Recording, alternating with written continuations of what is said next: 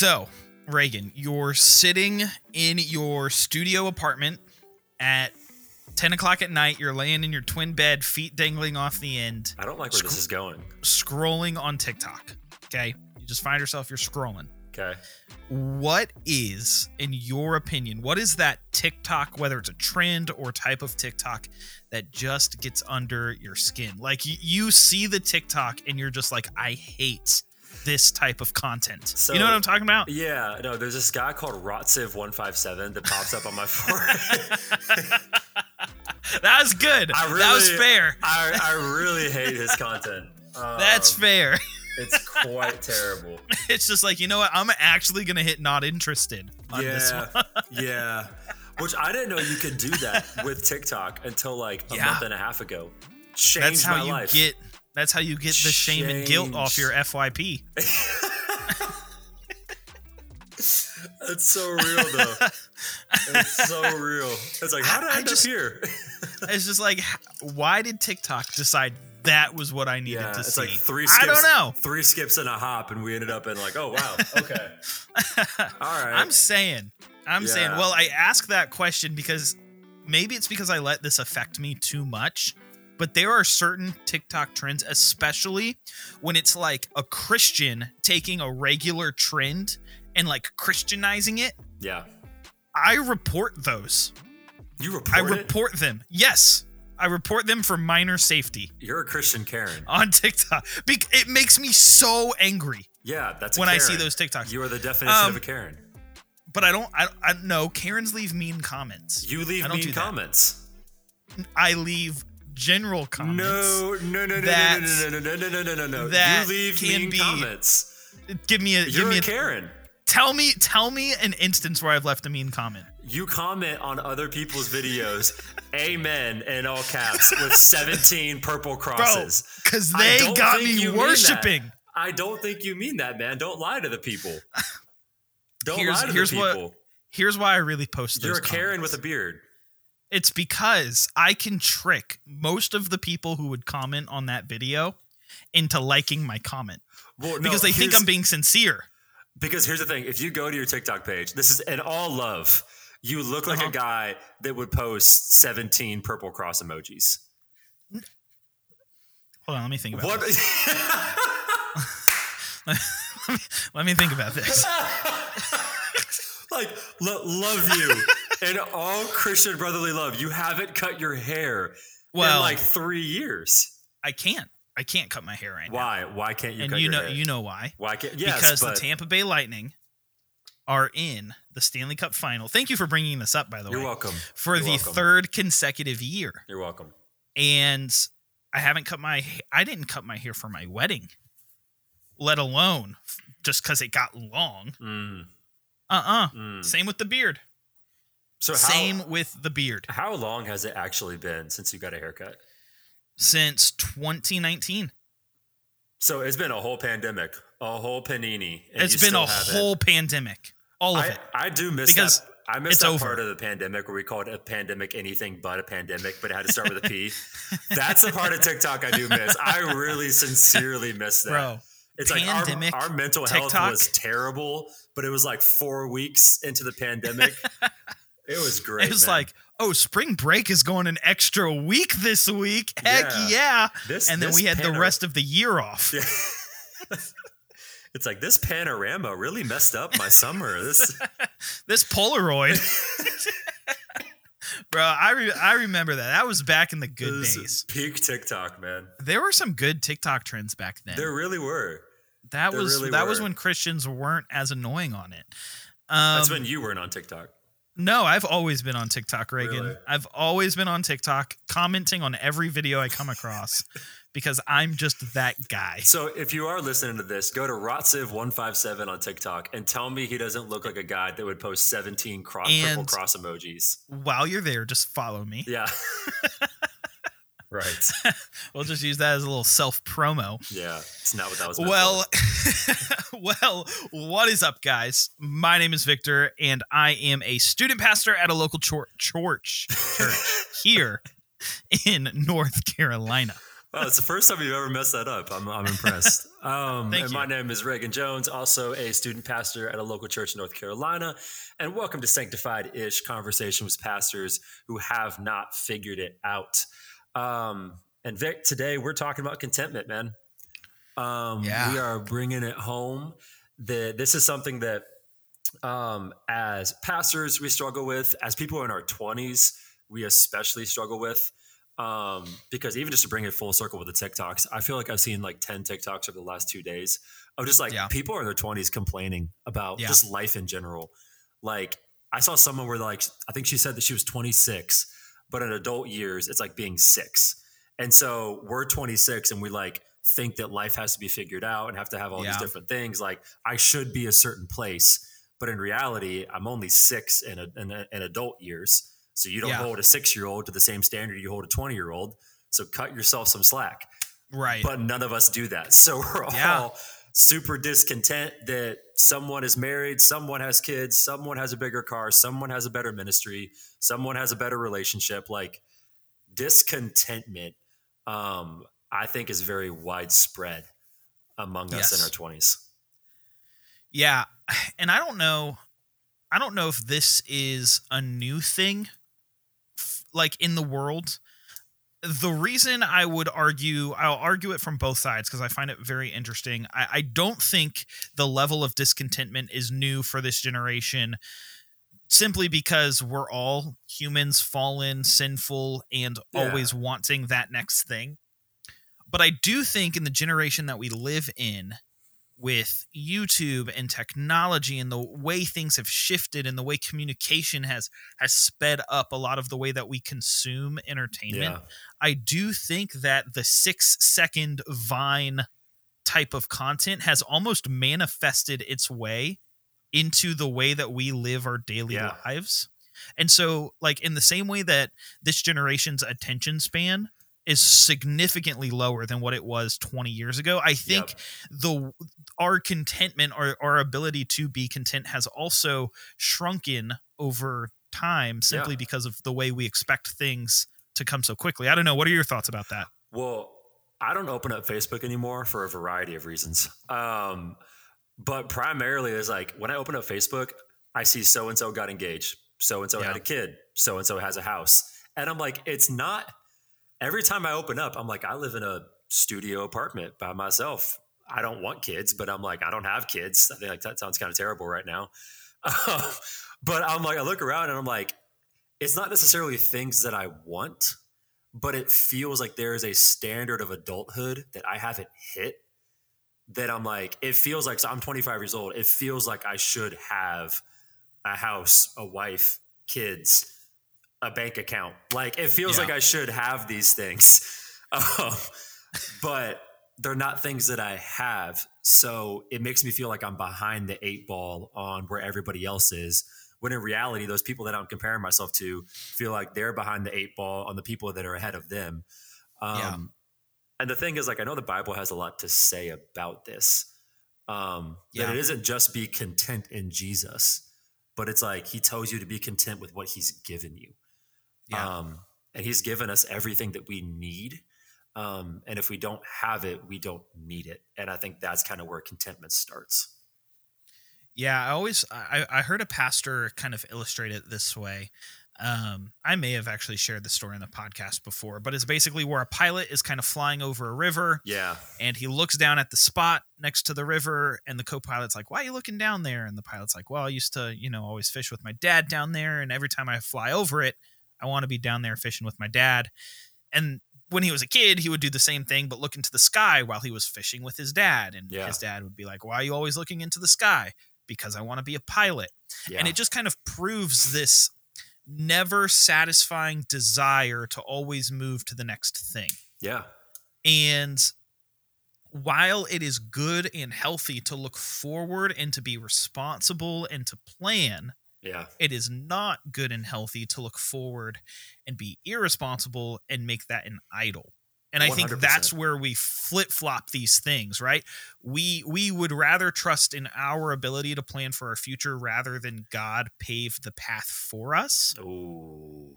And that's where that's where the heart wrestling, that's where that match begins. Ooh, well, say that last part one more time. Oh gosh. Think about what you said. Just rewind the podcast 15 seconds.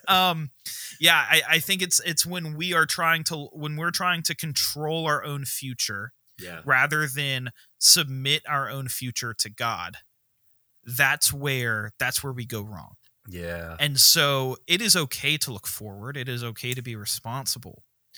But when that sits on the throne, then God's not on the throne. And ultimately, discontentment is rooted in pride and idolatry. Yeah.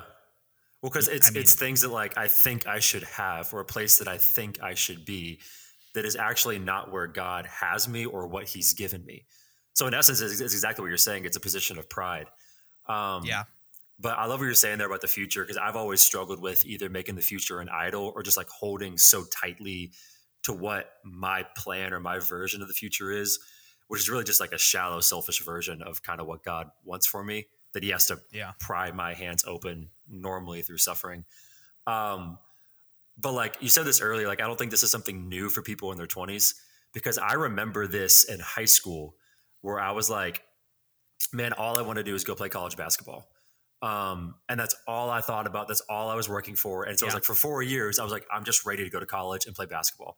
Then I went to college and played basketball. And then I was like, man, I'm ready to graduate. I'm ready to be an adult. I'm ready to be on my own. I'm ready to be in ministry. Then I got into ministry and a pandemic hit. And then I was like, man, I just want to get out of this pandemic. Now we're quote unquote out of this pandemic, out of this panini. And now like I'm looking back, I kind of miss the pandemic. Yeah. Like I don't miss the disease, but like I miss waking up and not having anything to do but spend time with Jesus. Yeah. And now I wake up and I spent 3 hours on a spreadsheet yesterday. Yeah. That was dumb. So now I find myself discontent because I'm missing where I was, when where I was, all I was thinking about was where I am right now. And I think, man, that's just a huge tactic of the enemy, because the biggest way that he will use you or get you to not accomplish the mission that God has for you here and now is to get you to either think about where God has brought you from or where he's going to bring you to, instead of where he has planted you right now. And I think the perfect example from scripture is the Israelites, right? Like read the book of Exodus and tell me that God's people were not content with where God had brought them, because they're spending 400 years in slavery, and God says that he's heard the cries of his people. So the Israelites have been crying out to God for 400 years. Yeah. God sends Moses into Egypt to rescue his people. They leave Egypt, and the first thing they think about is, man, we had at least some soup.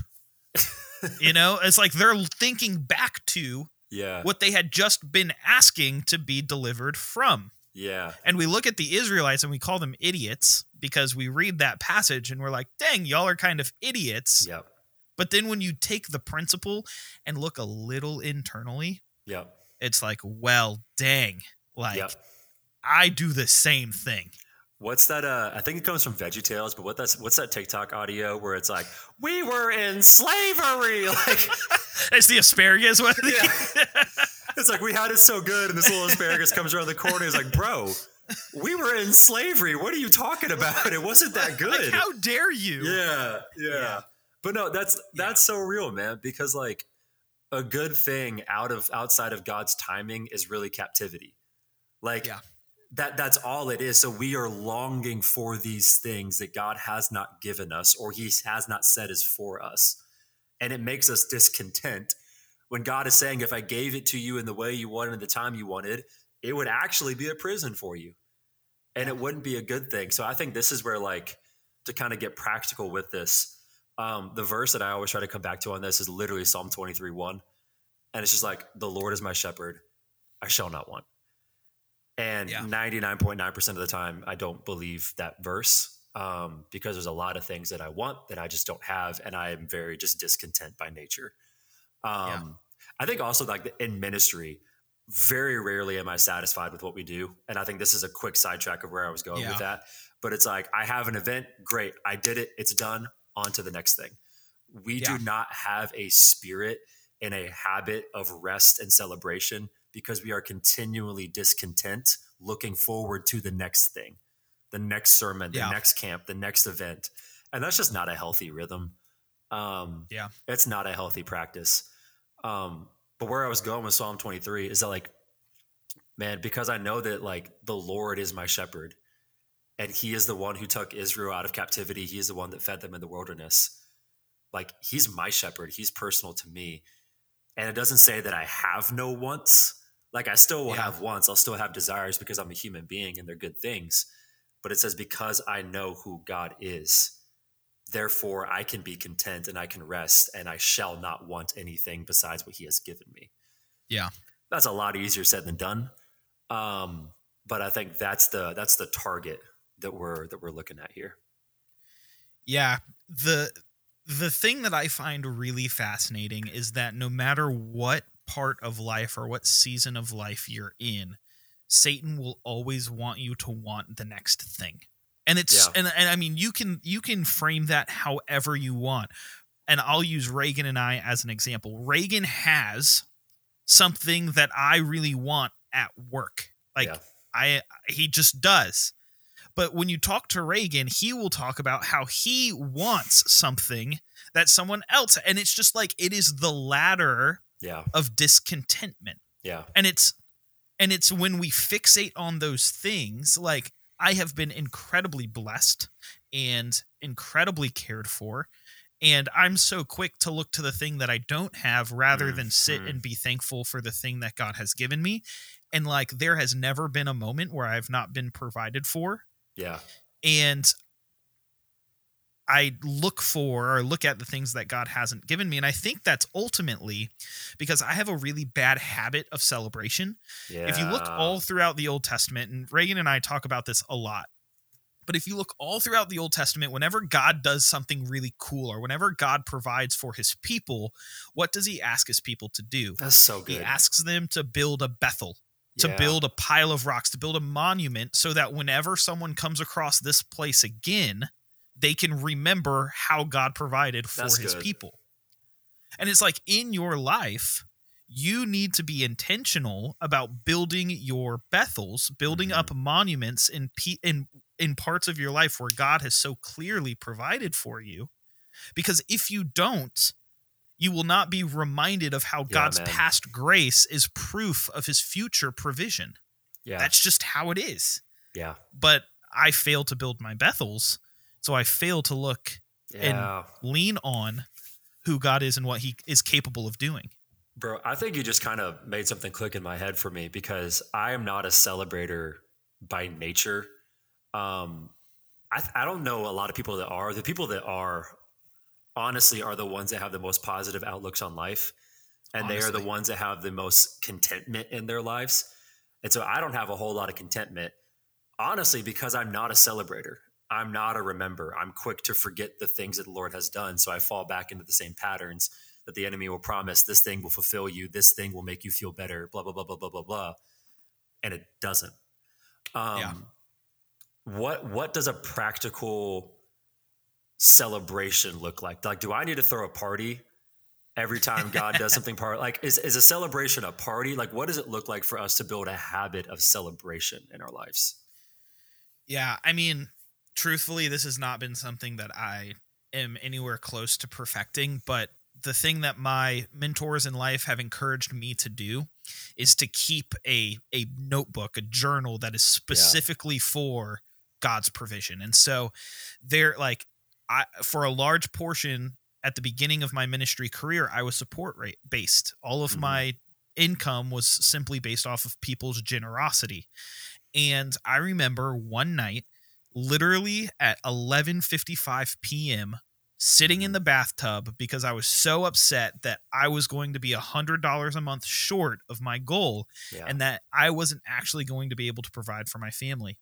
And I was sitting there literally in tears when I got a text from a friend that said, "Hey, God told us we need to reach out about giving you $100 a month." Praise God.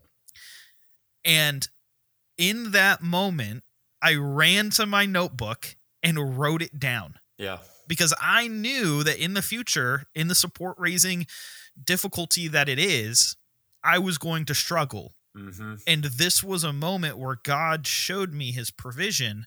So I had to write it down so that any other time I ran into this, because I did, I could go back to that point. And so I think it's building like tangible things in your life that you can go back to. And that might look different for everyone. Literally, if throwing a party, like having a bunch of friends over honestly, and having a meal is like, if that's worth doing. Yeah. You know what I mean? Like if that's how you can build a tangible reminder. Well, so like that's my sister. So my sister is like the most celebratory person that I probably know. Like she throws a party for everything. She throws a party for other people. Those kind of things make me want to throw up on the inside. Like love you, but someone else needs to throw a party for you. She threw a party for you and wasn't even able to come, and the party still happened. She did. The party still happened. She threw my 25th birthday party and wasn't able to make it. But like that's just the kind of like she's a celebrator. And I do think like there is a call in scripture to celebrate the things that the Lord has done. I think it's different than remembering the things that the Lord has done. Because I think like I can write down in a journal, like I have a similar story with support raising with Vic. Like I had to raise X amount of money, and on the very last day that the money was due, I had somebody complete it all the way through. And it was like an impossible number that I didn't think God would be able to get me to. But on that last day, he got it. And I wrote it down and I was like, he did it. God did it. He can do impossible things. Don't forget it. Yeah. I forgot it. So it's like, I think that's why he calls us to remember things, to build those Bethels. Because like Hosea says, like prone to wander, like your heart is like the morning dew. It's here 1 minute and it's gone the next. So I think remembering is something that will anchor you back to God. Celebration is an emotional response. Yeah. Like celebration is like, even though like I may not see the result of your providence here and now, I remember what you've done. And before it even happens, I'm going to celebrate not just the things that you have done, but I'm going to celebrate the things that you are going to do because I know the things that you have done. And that is so good because there are so many examples of that in the Bible. Yeah. Look at the Passover. Yeah. Like the Passover was like, look at the Christian tradition of Easter and of Christmas. Like there are specific times that, especially in the Old Testament, you have like a million feasts that would happen all the time. But literally like those things were put in place as a celebration of what God had done. And that's literally what the Passover was. You know what I mean? So that's I really like the delineation you make there between celebrating and remembering, because I think we have to do both of them. Because if you just write it down in a notebook and then you lose the notebook or something, we're prone to wander. We're gonna forget. I have 6 journals on my like shelf right now. I forget the things the Lord has done. And that's why they're rhythms. So it's like, it's a spiritual discipline of celebration. It's a spiritual discipline of remembering, because they're not things that will naturally come to us. But I think they're 2 tangible things that can help us fight discontentment. When the enemy is lying to us saying, oh, God didn't provide for you in the past, he won't provide for you in the future. God wasn't good to you in the past, he won't be good to you now. Those are just straight up lies. Straight up lies. And the devil's a very good liar. Yeah, I pitch it to my students this way. It's probably not the best theologically, but it really works. I basically am like, what if you went to bed tonight and woke up with only the things you thanked God for yesterday? Yeah. Now, terrible theology, because it's like if they forget to thank God for the sun, then the whole world will be destroyed. So like, no, but also it develops a sense of thankfulness for what God has given to his people. And it's a good reminder to build in routines and celebrations of how God has provided for you, so that when the enemy does try and poke at you to say, hey, did God really say that? Yeah. Did he really do that? He's not faithful. You're struggling here. You already have the habits and the rhythms in place to battle those naturally. And if you don't have those going into it, like you've basically done the majority of Satan's work for him. Well, I think that's a good way of kind of like a litmus test of figuring out where you're at with contentment is, what does your prayer life look like? That, I mean, like Jesus's prayers are saturated with like thanksgiving. Like he teaches us to pray that way, to thank God for what he's done and then come with our needs. When the majority of my prayers just kind of feel like, hey, God, I need this. Hey, Lord, I need this. Hey, God, it's me again. And there's a place to bring our needs to him. Like, that's not what I'm saying. Yeah. But I think the posture of our heart, like celebration and thanksgiving, softens our heart and fixes our eyes on God and who he is, so that when these needs are brought to him, it's not a life or death situation. Like sometimes they are, but like when we haven't celebrated, when we haven't thanked God for the things that he's done, when we bring our needs to him, it's like, Lord, I don't really care what you've done or what you're going to do. I need this now. And if this doesn't come now, my entire world is going to fall apart. Yeah. When celebration will soften your heart, it will remind you of the truths. Like it's a little bit of a palate cleanser for those needs. So I think actually identifying where you're at in prayer will help you know where you're at with contentment. Yeah. And it is much, I don't know how to say it is much better to be humbled by thanking God and celebrating what he's done in your life and giving him credit for that, than God humbling you in a way that is significantly less comfortable.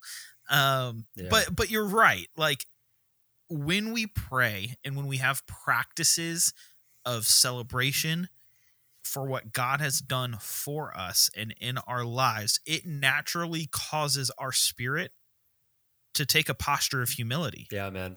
Because we're not celebrating who we are and what we've done. Yeah. We're celebrating who God is and what he's done. Dude. So that's the whole point.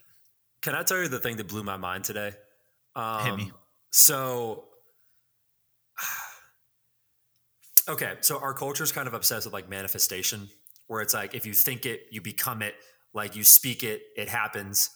The Bible does not condone that, but like Proverbs 27:3, I believe, it talks about the patterns of our mind. And I believe it's actually the New King James Version was the message I was looking at, or the translation I was looking at. And it said, what you think about in your mind, you become. And so it's like the thought patterns that are in your head become the habit of your life. So when I'm thinking in my head, Lord, I need, Lord, I need, Lord, I need, Lord, I need, Lord, I need, that becomes the habit of my life. Yeah. When I think in my head, God, thank you for the cross. When's the last time I just said that? Yeah. When's the last time I was like, Lord, thank you for this day. Thank you for the things you have done. Thank you for the prayers that you've answered. That becomes a habit of my life. And so like, also like, I think contentment starts with our mind. It starts with our thoughts. It starts with taking those captive and letting those become the habit of our lives. A really popular definition for the word repentance is like, I forget the actual verbiage of it, but it's like realizing in your head, changing in your heart that leads to a change in your hands. And it's like the process is head, heart, hands. Yeah. And it is very hard to do something that you're not convinced is beneficial for you. Yeah.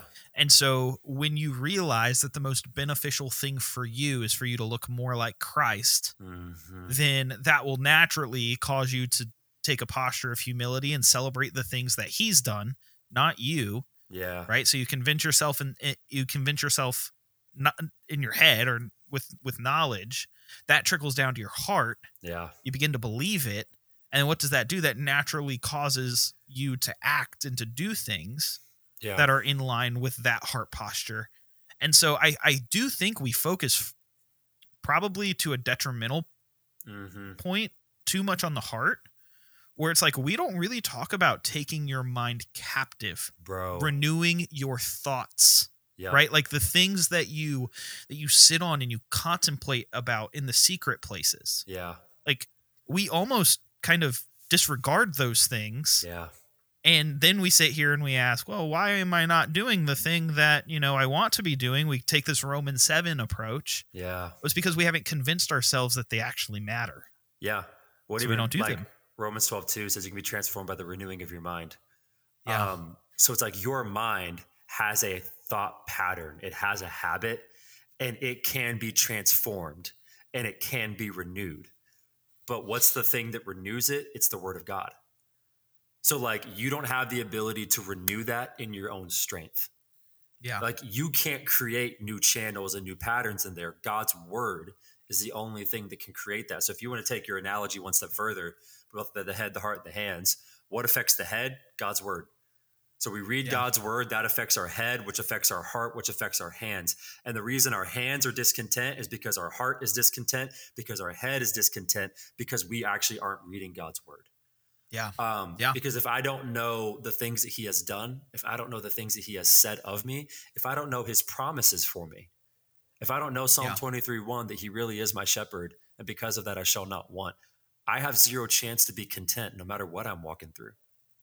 Yeah. I think something that we often forget to remember is that the Holy Spirit does not just renew our heart. It renews the entirety of our being. Like Jesus's death on the cross has restored every aspect of us. And so Christ doesn't just see a clean heart. He sees a clean Imago Dei. He sees a clean Victor. He sees a clean Reagan in its totality because of Christ's sacrifice. Yeah. And I think that's incredibly important. I think, to round out our conversation here, to kind of transition into the closing piece of this, Reagan, what would you say to the person who is just sitting in a season of deep discontentment? How would you, not just pastor, but like just practically help someone move from hating the situation that they're in and being discontent, maybe being angry at God, and moving to a place of submission and reliance on Jesus? First of all, I would just say, like, I get it. I feel you. I think, like, you talk to any, not just human being, but especially people in their 20s. Like, I think most of us, like, when I've talked about this, like, when I've talked about it with Vic, when I've talked about it with other people, I've realized that not only am I just discontent, but most of my friends are discontent. And they have things that I want, and they're still discontent. So one, I would just say, like, I'm sorry, I feel you. Talk to somebody about it. That's a healthy thing to do. Practically, I would say it's not a physical war you're fighting. It's a spiritual one. So if it was solved with physical things and you were discontent because you didn't have a new car, if you get a new car, that should solve your issue with discontentment, right? But that's not how that works, because you get the car and just now there's another thing that takes its place. So it's a spiritual root that has physical fruit. And you fight spiritual battles through his word and through prayer. So just like maybe taking a week and all of your prayers, just let it be Thanksgiving. Let it be celebrations. Write down in a journal. I'm probably going to do this week because I think I need it. But just like the things that God has done over the last 2 weeks, like he's moved in your life and we miss it so many times. But like go on a walk, ask God to show you the things that he's doing in your life, and he will. And then don't ask him for anything for a week. Just simply like thank him for what he's done and allow that to change the posture of your heart and change the way we approach prayer. I hear in the back of my head, and I don't know if this is just like, I don't know why I hear this in the back of my head, but this is just my natural objection is I just don't have time to do that. And my response to that objection is, in the most loving way possible, that is just not an excuse. Like, there is probably someone out there that needs to take a couple of vacation days off from work to spend intentional time with Jesus. Yeah. There might be someone out there that needs to take a sick day. There might need to be someone out there who needs to take, who needs to rearrange their Saturday from hanging out with friends to spending all day in your house unplugged with Jesus. And you'll notice that if you're really discontent, making the shift is really difficult, and it requires some pretty major, I put that in quotes because spending a day with Jesus isn't that major, but it takes some major time sacrifices from what you're used to because you haven't been doing that. And so I just want to challenge, if there's anyone out there that just is like, man, I just don't have time, I want to encourage you, take 2 vacation days. Take the afternoon, use 4 hours of your vacation time. Use the things that your work gives you to help you better grow closer to Jesus, and stop using the excuse of I don't have time, because even though I don't know you, I promise you that is not the case, because that is not how God designed us. Yeah. And so, we are doing our absolute best, okay, to do 35 minute podcasts. We've noticed that the past couple of episodes have teetered on the hour mark. And we appreciate every person that has listened all the way through. Bless y'all. But I didn't want to listen all the way through, so I'm assuming y'all don't either. So we're going to try and keep them to 35 minutes, so we appreciate the fact that you've made it this far. If you got something out of today's episode, send us an email, sanctifiedish@gmail.com. We want to hear from you. Maybe there's something that you disagreed with, have questions about, or just want further explanation or further conversation. Hit us up. We'd love to have conversations with you. We'd love to chat through some of that with you. You can also follow us on TikTok, as Madison said last week. Yeah. You're only unhealthy if you're on TikTok. So if you are on TikTok and unhealthy, you should follow us, because we're also on TikTok. Amen. Sanctified-ish. We have all the content, all of the podcast clips. I mean, we have some. We have some content. Literally, podcast clips from this episode will go up before this episode. You can see why Victor looks like a Karen. You can see why I put 14 purple heart emojis on basically all of Reagan's videos. All of them. All of them. Check us out on TikTok, Sanctified-ish. Guys, we're super thankful for you. We're thankful that y'all have made it this far with us in our podcast journey, and we can't wait to see where God takes us. We are content.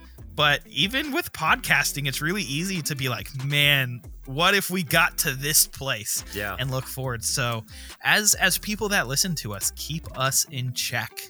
We would really appreciate it. Well, let's just practice the habit of celebration. Thank y'all. Thank you for all the emails, even for listening. You guys make this a community and not just 2 guys talking into a mic with no one listening. So thank you guys for listening. We really do appreciate you guys. And I tell Vic every time, I'm just kind of blown away that anyone would find any of this useful and that God would use it for anything. So we're really thankful for you guys. And we're thank you that you guys are sticking around for the journey. Yep. Well, I think that's a perfect way to close it. Until next time, take care and God bless. You do look like a Karen. I can't wait to get 100,000 listeners.